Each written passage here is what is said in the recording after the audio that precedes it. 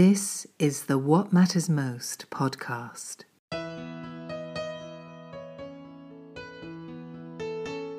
A 100% listener-supported program. And now, here is your host, Paul Samuel Dolman. Welcome back to What Matters Most. Thank you to everyone who tunes in and shares our little community here. And please keep your emails coming. If you sent me an email, you know you got a response. I love communicating with my audience. I'm inspired today because I have a wonderful writer on the show whose work I've been aware of for a while. And then her latest book is just a deeply personal account. Poetry and prose of the writing is very strong, and I could relate to, and I'll get to that later. The book is As Long as I Know You, the Mom Book, which won the Sue Williams Silverman Prize for Creative Nonfiction. Among many prizes this writer has accumulated in her wonderful career, it's such an honor to finally welcome to the family Miss Anne-Marie Orman. Thank you so much for coming on.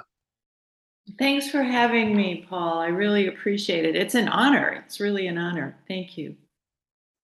The questions are spontaneously. How have you done with COVID over the last 3 years? Oh, well, COVID was a reset button in lots of ways, as it was for many people. I actually, though this is a two-pronged answer, during that time, of course, I lost my mother, possibly to COVID. And that was part of the reason that I could finish the book. I was driven by grief. But the other thing about COVID is because it forced me to say a no to so many things because we were trying to stay safe, we were trying to keep other people safe.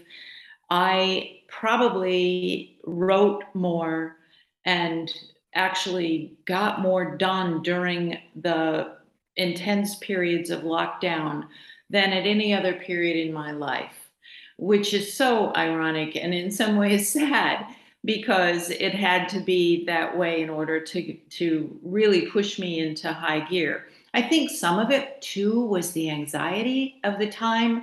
And not that that's all gone away, but we're managing it now and we've got some skills and we've got vaccines. And so now it's less fearsome. But at that time, I think the anxiety was also part of the drive was here's a way to manage your worry and also the burden of not being able to see my mother and see the family. So all of that was tied together. But that's how I think COVID worked for and against me. And I didn't know if your mother did die of COVID or not. Do you just not know? We don't know. We were in lockdown. It was in November of 21. Is that right? No, it's 22 now. So it was November of 20. And excuse me. And it was the numbers in our particular county were just skyrocketing. And they had called from the facility where she was living to say that she was not doing well and could they test her? And we said, yes, of course, please do go ahead. But for some reason, the test was scheduled for Tuesday and she died on the Monday just before that. So we'll never know for sure.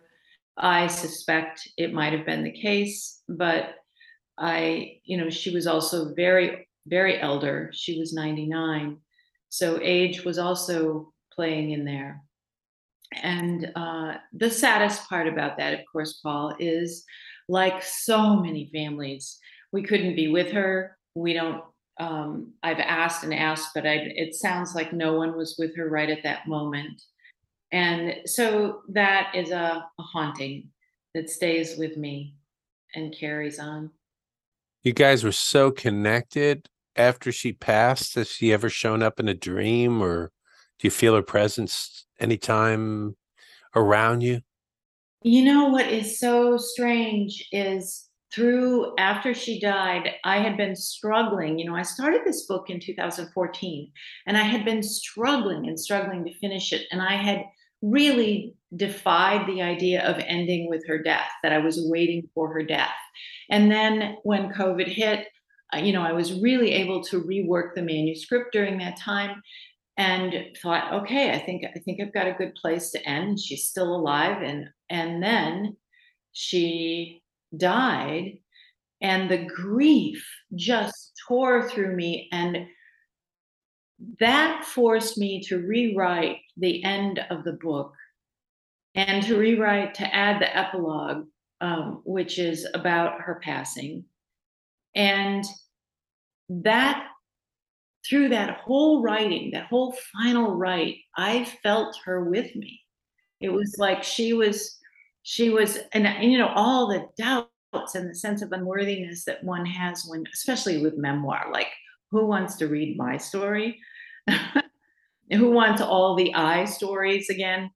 And it just felt like she was with me, like little voices coaching and saying, come on, get it done, do it, it's your work. And that forced me to go through again rewriting. And then she died in November, and the following February was the deadline for the AWP contest. And I thought, okay, I don't have any hope in the world for this contest, but I'm going to send the manuscript in because it marks time, and it marks a sort of finishing of this stage of grief. Grief is always going to be with us, but I think one of the challenges is to make it more companionable. That the grief drove me to finish and then to send to this contest so that there would be an actual day marked that said, I am done with this stage, and now I'm going to enter this new stage where grief will be different in some way. And I'm still exploring that. But in answer to your question, that period of time, that's when I felt her with me. And since then, not so much. She's more based in memory. It's almost as though her spirit was hanging out, doing the little coach to finish this project. And then when it was done, she moved on, and I sort of, not that I move on, but as I said, it transforms into something else. Does that make sense? It does. And what's interesting is grief. Here she lived 99 years. My mom lived to 90, Dad lived to 94, but I miss them every day. The heartaches, the memories, the smiles, the tears, the appreciation grows with time, and the understanding. It's like, oh, I wish I had all this perspective when I was a little guy. Isn't it the truth? Holy shit, was I, oh, God. I know, because I've all during, as you know, from having read as long as I know you, if you met my mother, you would find her gracious, lovely, warm-hearted, generous, and she was that. But as sometimes happens in families, I was not the daughter for her. I was strangely independent, dreamy, unfocused. I was not a responsible little girl or big girl.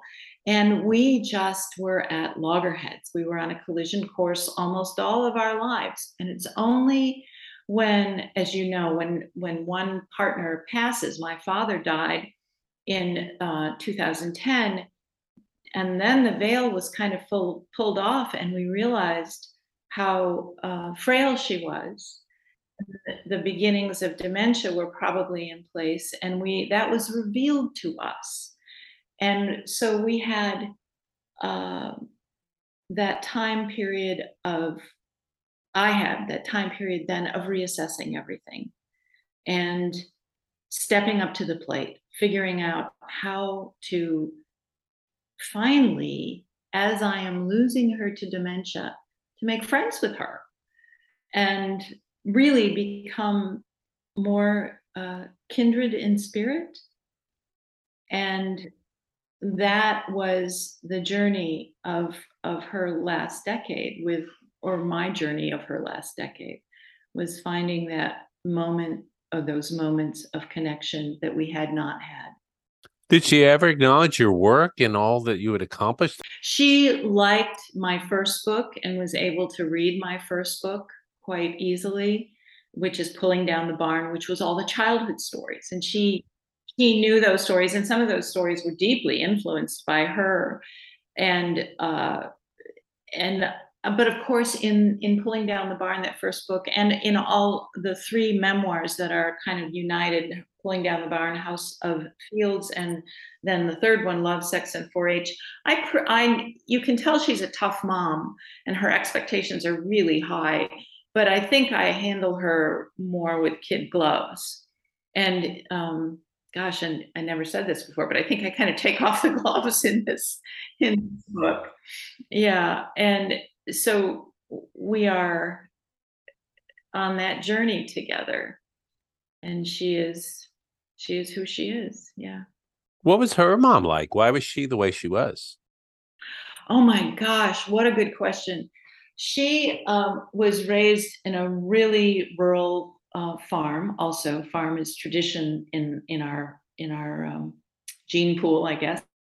Farming and connection to the land.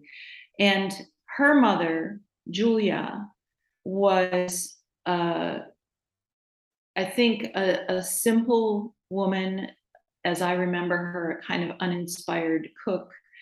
And here's the thing, when my grandfather died, my mother took her mother into our home, at first only through the winters, but then year round. And she had a little room in the back of the house with her own bathroom.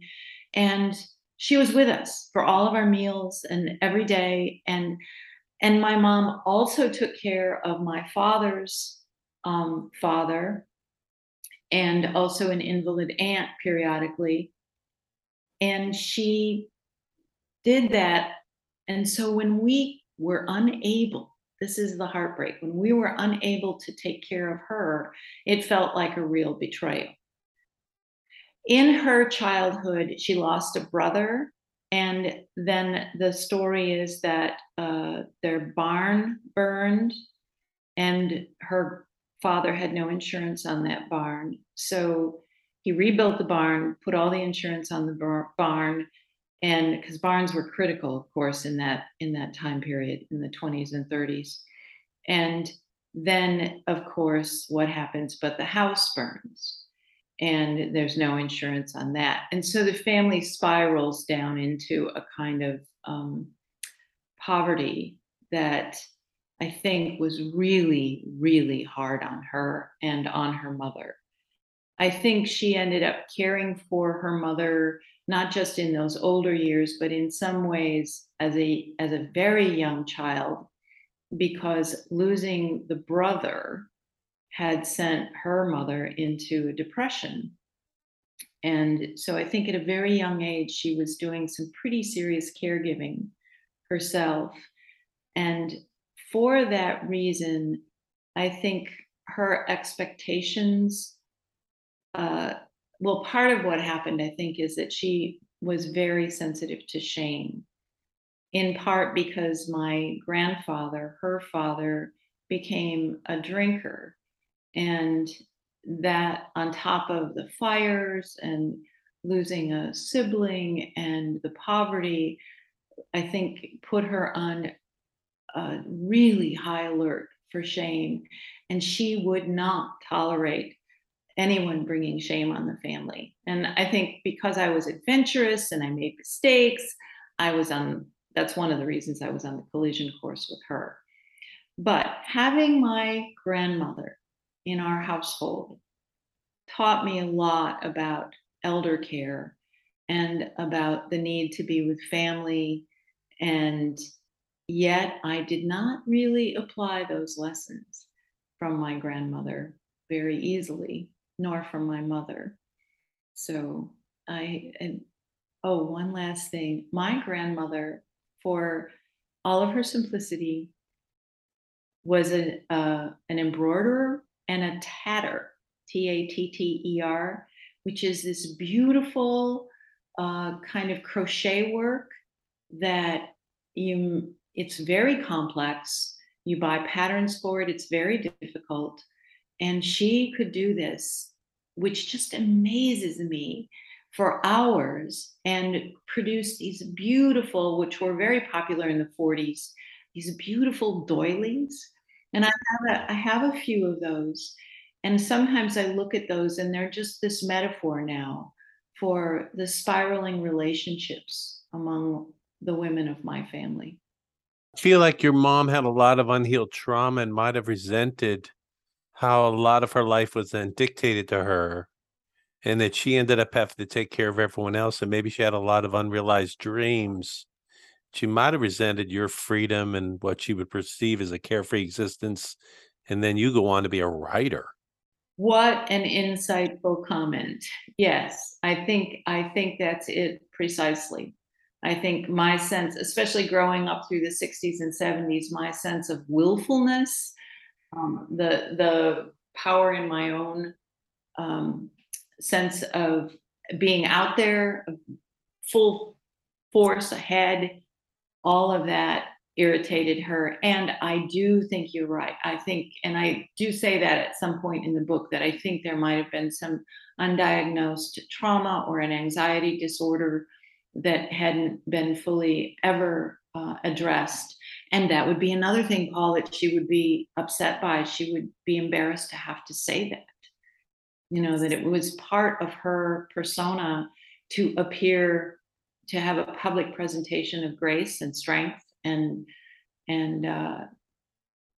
certain dignity, which she did carry off beautifully. And I think that because I was an elder and she had such fears that I wouldn't turn out okay. And of course, I confirmed those fears in so many ways with my independence and yeah, all of that. So, but what an insight. Yes, I think you're right. And I think for that generation, oh my gosh, to admit that you might need help, that you might need therapy, that was really hard for her to say. I mean, I've suggested it once and it did not go well. And she just could not acknowledge that she was that vulnerable. It was, at least not publicly. Yeah. And that's the generation and the ones before that you never talk about your problems or you never show weakness. And That's right. That's right. And now we're so open about it. And thank goodness we are, that, we can say, okay, I'm in a little trouble here. I need some help that is outside of myself. And, our journeys to spirituality are very different now. Hers was a very traditional, she and my father were devout Roman Catholics. And that sense of our spirituality being more freeform, now it was not in their picture at all. did you ever buy into the Catholic multi-level con? Oh yeah, as a young person, long story short, we went to parochial school for a while. Once our farm became a little more successful, my parents really wanted us in Catholic schools, and we had an education for a while in the Catholic schools. And in my 8th grade year, I recognized that I did not easily fit into this farm culture, and I was acutely aware that I was not probably going to follow that path of becoming the farm wife or the farm, having something to do with farming. And I thought I would be a nun. And so in Michigan, there was a Dominican convent, and the teachers we had were Dominican sisters from that order. And I thought, oh yeah, this is probably it. I'm probably meant to be a nun. And so as a freshman in high school, I went to the convent in Grand Rapids, Michigan. It was called Marywood Academy. And I thought, maybe this is it. Maybe this would work. And the story there is that this is a little bit of a tangent, but the anecdote is I think funny. On Friday nights, we had a very strict existence. We lived in dorms, but on Friday nights, we were allowed to go to what was called the Madonna Lounge. Now, does that not have yeah, it was called the Madonna Lounge, and it was a big, lovely living room on the main floor where the sisters could greet their families. And on Friday nights, it was the only TV in the place, and it was a color TV back in that era when it was just starting to be popular to have a color TV. And we were allowed to watch for a couple of hours on Friday nights. And we were given permission to watch this old spy show. You remember that was the era of the spy shows. And we watched The Man from Uncle. And so I'm in this big living room filled with statues of Madonnas that are brought back by the mission sisters from all over the world. These beautiful Madonnas, some of them are marble, some of them are hand carved, some of them are they're Black Madonnas. They're, every kind of Madonna, looking on, dozens and dozens of them. And I'm watching The Man from Uncle, and I realize that I'm starting to have a crush on the spies. And so it was my first realization. I was naive, and it was like, oh my goodness, I really like this. I like these heroes. And it was also my lead in, because I started writing stories with those characters in them. So it was my first attempt. It would be called fan fiction now, but it was my first real attempt at creating an arc, creating a story. And I have to tell you, it was remarkable that not only did it let me know I wasn't meant to be a nun, but it was my very first foray into playing with language and telling a story. So that's a long anecdote, it's retold with more detail in the last chapters of Pulling Down the Barn, because it led me back to the farm, and I had to figure out a way to be both of it and different from it. When did you first fall in love with writing so deeply? Well, part of it was I've always been a little bit of a scribbler. I was always kind of interested in language. And on some level, my mother must have sensed that, because I think I must have been 11 or somewhere around there. She bought me a subscription to this magazine called American Girl. And it was full of all these things I call blonde things, pretty girls doing girly girl things. And I was like, oh, please. But there was a column where other girls were writing in, and they were being published, these letters and little stories, sometimes poems. And I was intrigued with that idea right off the bat. I thought, oh my goodness, there's other girls writing these stories and these poems. So I wrote a description of a sunrise or a sunset. I don't remember. I know it was the transition times of day, which on a farm are so critical. It's either the rising to the work or the bedding of the animals. It's always, those two things in those transitions. And I wrote that, and I remember taking this notebook sheet out to my mother, and she's at our well pit filling jugs for workers to take water to the fields, which I would be given. And I said, can I read this to you? And I did. And she's going, you like to do this? It's like, it's one of those moments of disbelief. You like this? And I said, yeah. And I said, can I send it in? And she said, oh, sure. And I think it probably ended up in the trash somewhere, because I don't remember anything more after that. But that was the very first conscious attempt to connect what I was hearing as my creativity to an audience, which is part of what artists, literary artists, visual artists, dancers, that's what has to happen. You can build art for art's sake, and that there is a place for that. But ultimately, if you're a maker, I think part of the making is the connection. And that was my very first, earliest consciousness of that. That like, oh, somebody could read this and we'd be connected in some way. I would have done something that they would have read, and that means we would be together, even if we didn't fully know that. Do you find that writing too as a process brings clarity and healing? Oh, yes, Paul. Yes, thank you. I think when we have memories, and this is why I think I'm more memoirs than essayist, but I do both.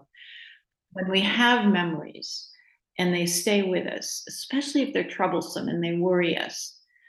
Tara Bray Smith says in her intro to West of Then, her memoir, that memory is like a tooth that, it's chipped and your tongue keeps going to it and it worries it. And I love that idea that the tongue worries this little chip, this little gap. And I feel that our memories are like that, and especially the troublesome ones. And that those are the memories when we start to write them, we're going to apply to them to some degree the narrative that we perceive of our lives.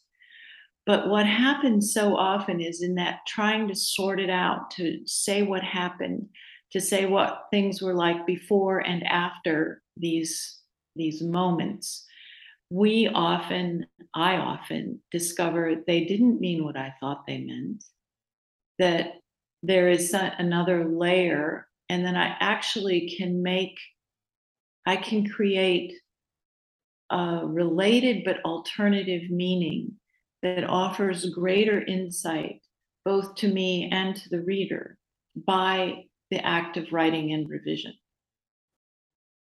So it grows. It's like we begin to not just have the memory of what was and the narrative we apply to the memory, but these additional layers start to occur. Particularly, I think we start out with what we understand. And it's when we ask ourselves the question, what we don't really understand about that memory, that's where it gets interesting. How do you feel about your mother today? Looking back with the perspective and all you went through, what are your feelings towards her in this moment? Well, my love for her now is clear. I mean, that's the thing. That's the evolution of losing her both to dementia, losing her to COVID, possibly losing her to uncertainty. What I can feel rising now, or has risen to the surface, is an intense love and a complicated friendship. What I recognize is even in those final years when I'm actually able to willingly care for her and without resentment and without the old world pressing on me, that it's a complicated friendship. That it will always be laced with some anxiety and some guilt and some wonder. But now I am able to see how generous she was, even through her own anxieties, which I didn't always see. And I am able to honor the talent, the teaching that she did, which I at the time I resented her authority, you know, you know. But I think that yeah, I'm a little in love with her now. Yeah, yeah. It's a sad and yet very rich thing now. And you can see that she loved you so deeply. I think she did. I really do. I think she did, and it was hard for her to express because it was so fraught with those fears and the shame and all of that. The conflict of her authority and her against her her love was, I think, always there, and there was some trauma related to it, and so it was difficult for her to express it forthrightly. but now I see it every time I turn around in memory. Talk about your dad. Where does he fit in all this?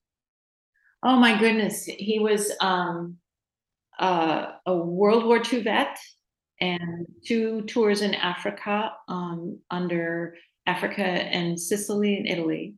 Under, I think now some of what I recognize now from the names that are passed down, probably some pretty tough fighting. He was a very quiet man, very determined, very devout and strict. He and I were close. He liked the fact that I liked um, thinking, and we were together in so many ways that because he was quiet and also somewhat independent loner, and that was probably another reason that my mother was somewhat threatened, is because he and I could sit with each other, or we could argue with each other without shouts. We could, he, he was deeply conservative. My leanings ended up being a little, left of center, just the way we operated. And yet we could talk for hours. We had a really warm camaraderie. And I think that might have been part of the problem. I bet you miss him a lot, don't you? Oh, his death just, yeah, it sent me into a real tizzy of grief too. And it took a long time to get past that. I had to go to therapy. I had to go to a grief therapist for a while to get a handle on that, because it was such a loss to me. And then that, complicated with what it revealed about my mother's circumstance, also was complicated. You were there too for his final breaths, right? Yes, yes, that is the first chapter of the book, and realizing in the midst of all of this chaos that, oh my gosh, we're mom's in a different place now. I think we just thought, Paul, that they were going to live forever. Well, he was 91, healthy. He was only sick for the last 6 days of his life, and we just I think we just thought they were the kind of what do you call it, hardy, really hardy, healthy people who were going on, and we just carry on forever. It was denial. Truly, my dad decided he was done. He left on his own terms, stopped eating and drinking. And I had that last 10 days with him, but I honestly thought like he'd have 6 more months without eating and drinking. And he was fine. And then he just got more tired, and he got extremely spiritual, not in like scared to die. The opposite. He expanded into ultimate knowing, became like an avatar at the end. It was like the after show where the actors take off their masks and he could be the soul for a little while. And he was more of a humanist. He hated religion because his IQ was well over 100, and he was just this beautiful man, a great ethics. But then when he was winding it down, he sounded like the Buddha, Jesus, Krishna, Yogananda. I mean, it was amazing, and not delirious, like as clear eyed as you could ever be. Yeah, his soul really shined through. It was the ultimate gift. And it was so hard to say goodbye. I was like, and even sometimes now I'll feel him or mom, and I'm just like, I can't believe they're gone. I really did think they were gods deep down and that they would live on, and they are still around. They just shed that particular collection of carbon stars, and now they're in a much lighter way. But I do miss, in this dimension, talking to him, hugging him, and just being with him. That's so interesting that you say that, because when my father passed, I said I went into this spiral of grief. And again, like with mom, I had to find a way to understand that. And with him, it was sharp. It was thunder. With her, it was like wind chimes. But with him, I remember, he died in June, and I remember going to the beach thinking, we live near Lake Michigan, and thinking I just need an afternoon to cry. And looking out at the water, and I saw a woman struggling with a paddleboard, and that paddleboards were just hitting Lake Michigan. And I watched her and I went, "Oh, that's what I need to do. That's I need to go be on a paddleboard." I'd never been on a paddleboard in my life. I'd never even seen one before. So I went and I rented one and I got out on the water. It took me a little while to learn the balance, but I found I was pretty good at it. And I was able, through that, both exercise and the meditative quality of that particular sport, to really grapple with my father grief and get out on the getting out on the water, and that in addition to the therapy. But I remember one particular time late in the fall, really flat water, but a good wind, and I got way out on Lake Michigan. And I'm saying to myself, where are you? What's happened? That kind of longing for some kind of certainty, in a place that is often fraught with uncertainty. And I had just for a few minutes this flash that there was this pervasiveness of existence just skimming over that dark water, just huge and immense. And I just had that really brief moment of feeling like, oh, there's his soul just out there in the universe. It's skimming through the sky and over the waters and over the waves. And he's, this immense thinking going on.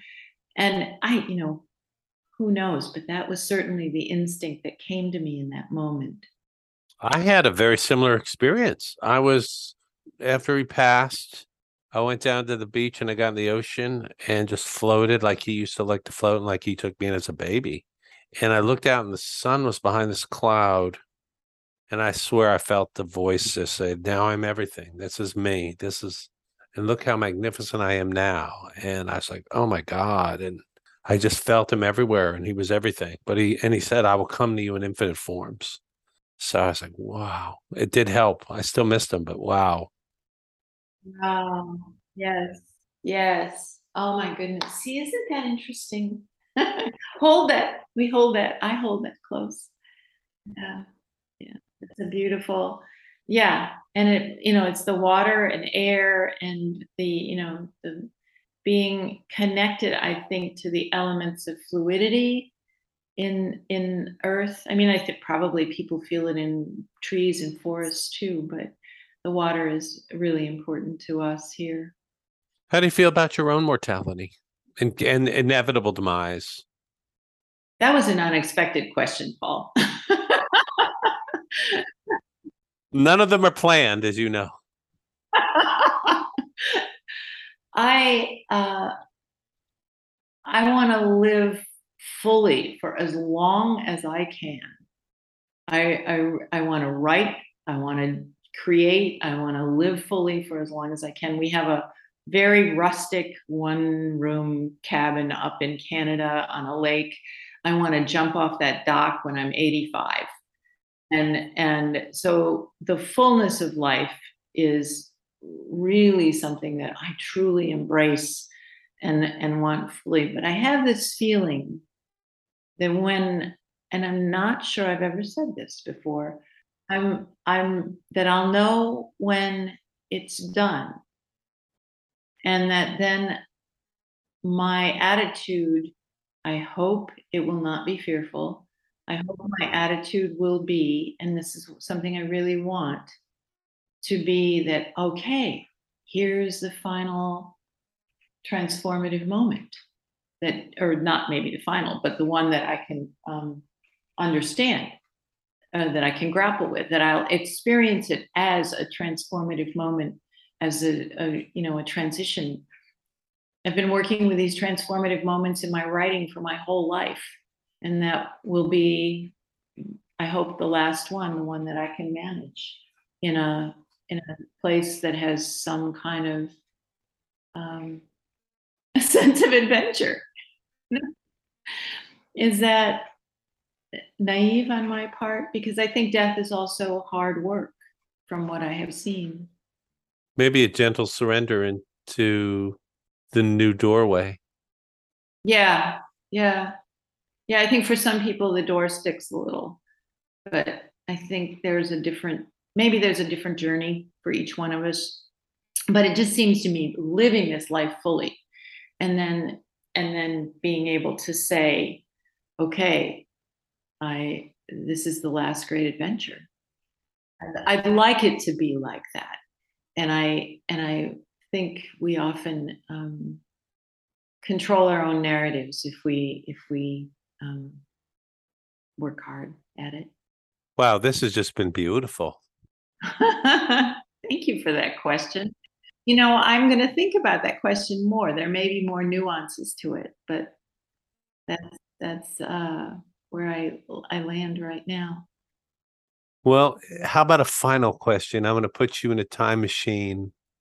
You're going to go back to the farm you grew up with. And there you are, all of 12 or 13. And now you know so much. What would you say to that sweet young girl? I think I'd assure her that she can do it. I think I'd assure her that she could. It took me so long, even though I was a scribbler early on and I had those early experiences writing, I did not actually become a committed writer until my first marriage failed.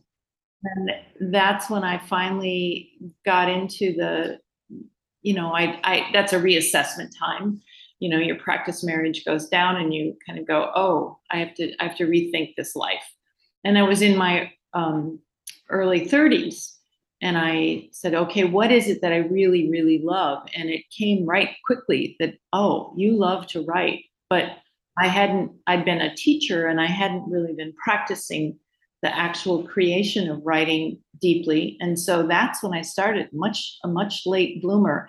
And at that 12-year-old girl, if I could have said to her then, yes, you can do it. You do not have to second guess this. You do not have to have the anxiety about whether or not you're an artist or a maker of any sort. You can build that into your life sooner.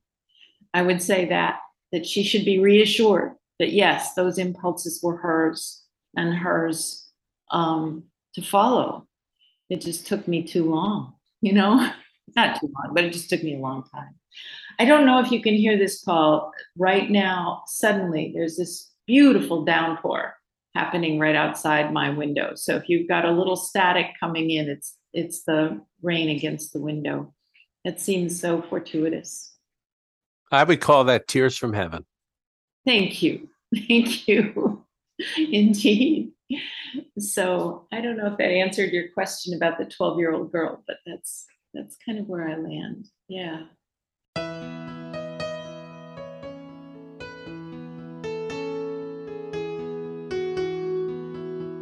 You've been listening to the What Matters Most podcast, a 100% listener-supported program.